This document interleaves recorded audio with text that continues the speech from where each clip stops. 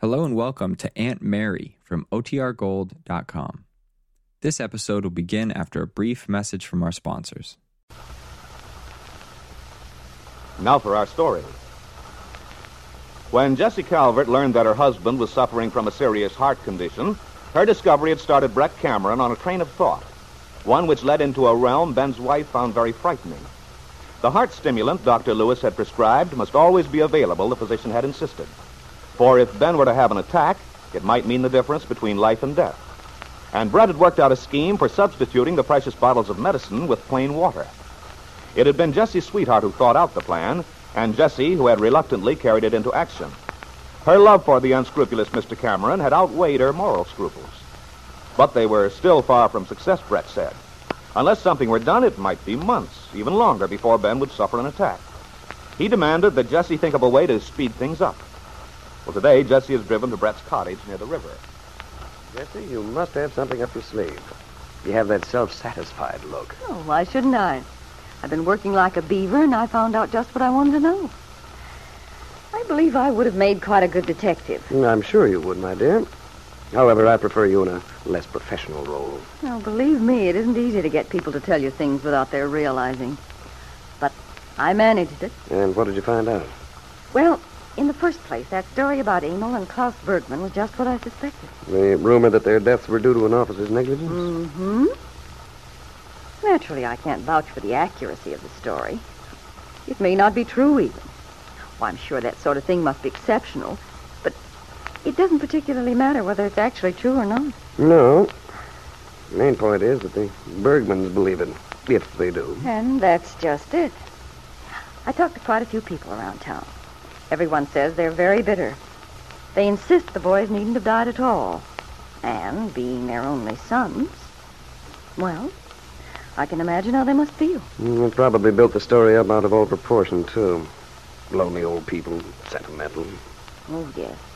Which plays right into our hands, Brett.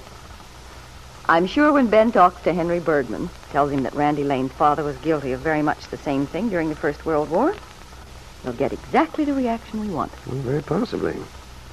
If Ben does talk to Bergman. Well, as a matter of fact, Ben's going out to the Bergman place today. I've got him entirely sold on the idea. Jessie, that's wonderful. Well, it wasn't hardly what you'd call difficult so far as Ben's concerned. After all, he's smarting terribly because Randy took the Bergman deal right out from under his nose. He's dying to get back at Randy. And he could see that this was a wonderful way to do it. Just wait till Randy finds out what the reason is for his losing his first big deal. Especially the fact the story puts his father in such a black light. Why, he'll be furious. And with Randy's temper, he'll doubtless rush right over to Ben and demand an explanation. And an apology, probably. Well, if he does, Jessie, our worries are over. No, of course I realize there are quite a few possibilities of a slip-up. The whole thing depends on everyone's reacting as I expect them to. That's right.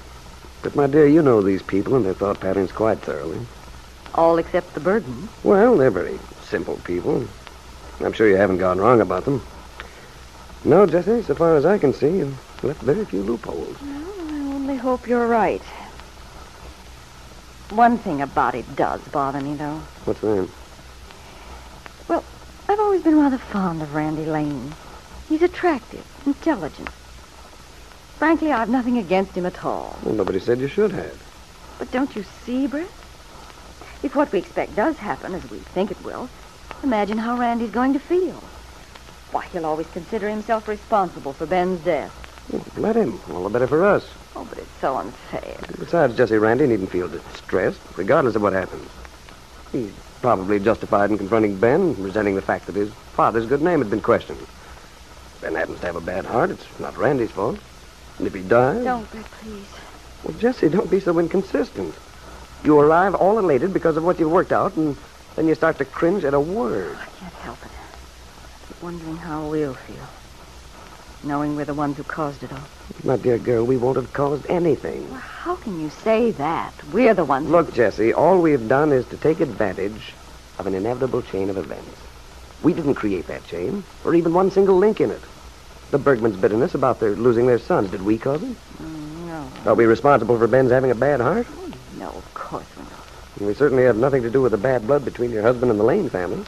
You admit that, don't you? Well, yeah. Well, there you are, then. Why should we torture ourselves with self-accusations? Well, when you put it like that... It's the only sensible way to put it, my sweet.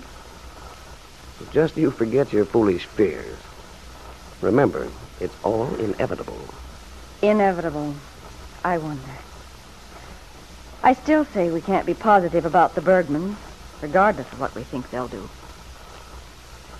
Ben's wife was silent, wishing she could visualize the scene which must be taking place between her husband and Henry Bergman. Suppose Ben had changed his mind. Perhaps he hadn't gone out to the Bergman place after all. But Jessie's fears were needless. At that same moment, Ben Calvert sat in the neat parlor of the Bergman home in conversation with the kindly old man who was to be an innocent factor in Brett Cameron's scheme. Henry, you've known me for a good many years, haven't you? Yeah, that's right, Mr. Calvert. Ever since Louisa and me came here to Wakefield. Let me see. This 12 or 13... Excuse me, I mean 12 or 13 years now. 12 or 13 years. It's a long time, Henry. You get to know a man pretty well in all that time. Ah, yeah? So I think you must know me for an honest man. I don't pull my punches, Henry. You ought to know that by now. You never did me any harm, Mr. Calvert. I should hope not, nor anyone else in this community. That's why I came to see you today. There's something you might be interested to know. I felt it my duty to tell you. Something I must know. But I don't understand. Oh, well, you will in a minute. I'm a very successful man, Henry, so a sale here or there makes very little difference to me. I mean, I don't want you to think my coming out here has anything to do with the fact you decided you wanted someone else to sell your property for you. That's not the important thing. Something important? About selling the farm? Indirectly, yes. When you and your wife received word about the boys, Henry, no one in Wakefield, I'm sure, felt your loss more deeply than I did. They were fine sons. I know how you must have suffered when you heard they'd been lost overseas. They were all we had, Mr. Calvert. I shared your sorrow at the time, and I still do. Especially, I know how bitter you must have felt, knowing their deaths were unnecessary. Knowing that they died because of another man's cowardice. If you don't mind, Mr. Calvert, it is very painful to talk about it. I'm sorry, Henry, but there's something you don't know. It's about Randy Lane's father. His father, Mr. Calvert? I didn't know him.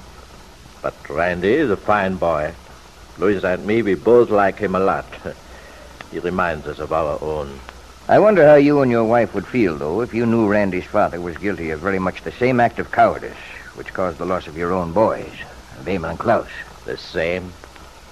You mean he was a coward? Yes, Henry. He was an officer during the First World War. And because of cowardly negligence, well, many of his men paid. You know this is true? Randolph Lane and I were in France at the same time during the First War. I know it's true, all right. I see. And since you're doing business with his son, presumably on the basis that he's a veteran, I thought you'd want to know. Maybe Randy has something in common with Emil and Klaus, but his father, well, he certainly had plenty in common with the officer who was responsible for your boys not coming home. To cause a death or fear for oneself, there's no excuse. None. That's how I feel, Henry. I think of my boys. They were so young. They were good boys. And then to die for nothing. This I cannot forgive. Nein, I cannot. Naturally. No one can blame you. There are many things a man cannot forgive in his heart, Mr. Calvert. Many things. The old man's kindly face, ordinarily more accustomed to revealing sorrow, was set in anger now. Studying him, Ben Calvert told himself his purpose was accomplished. But I wonder, Ben, if you are right. Perhaps Henry Bergman's anger is directed toward a man who deliberately stirs up old hatred and bitterness. Perhaps he suspects that your true motivation is the desire to strike back at Randy Lane,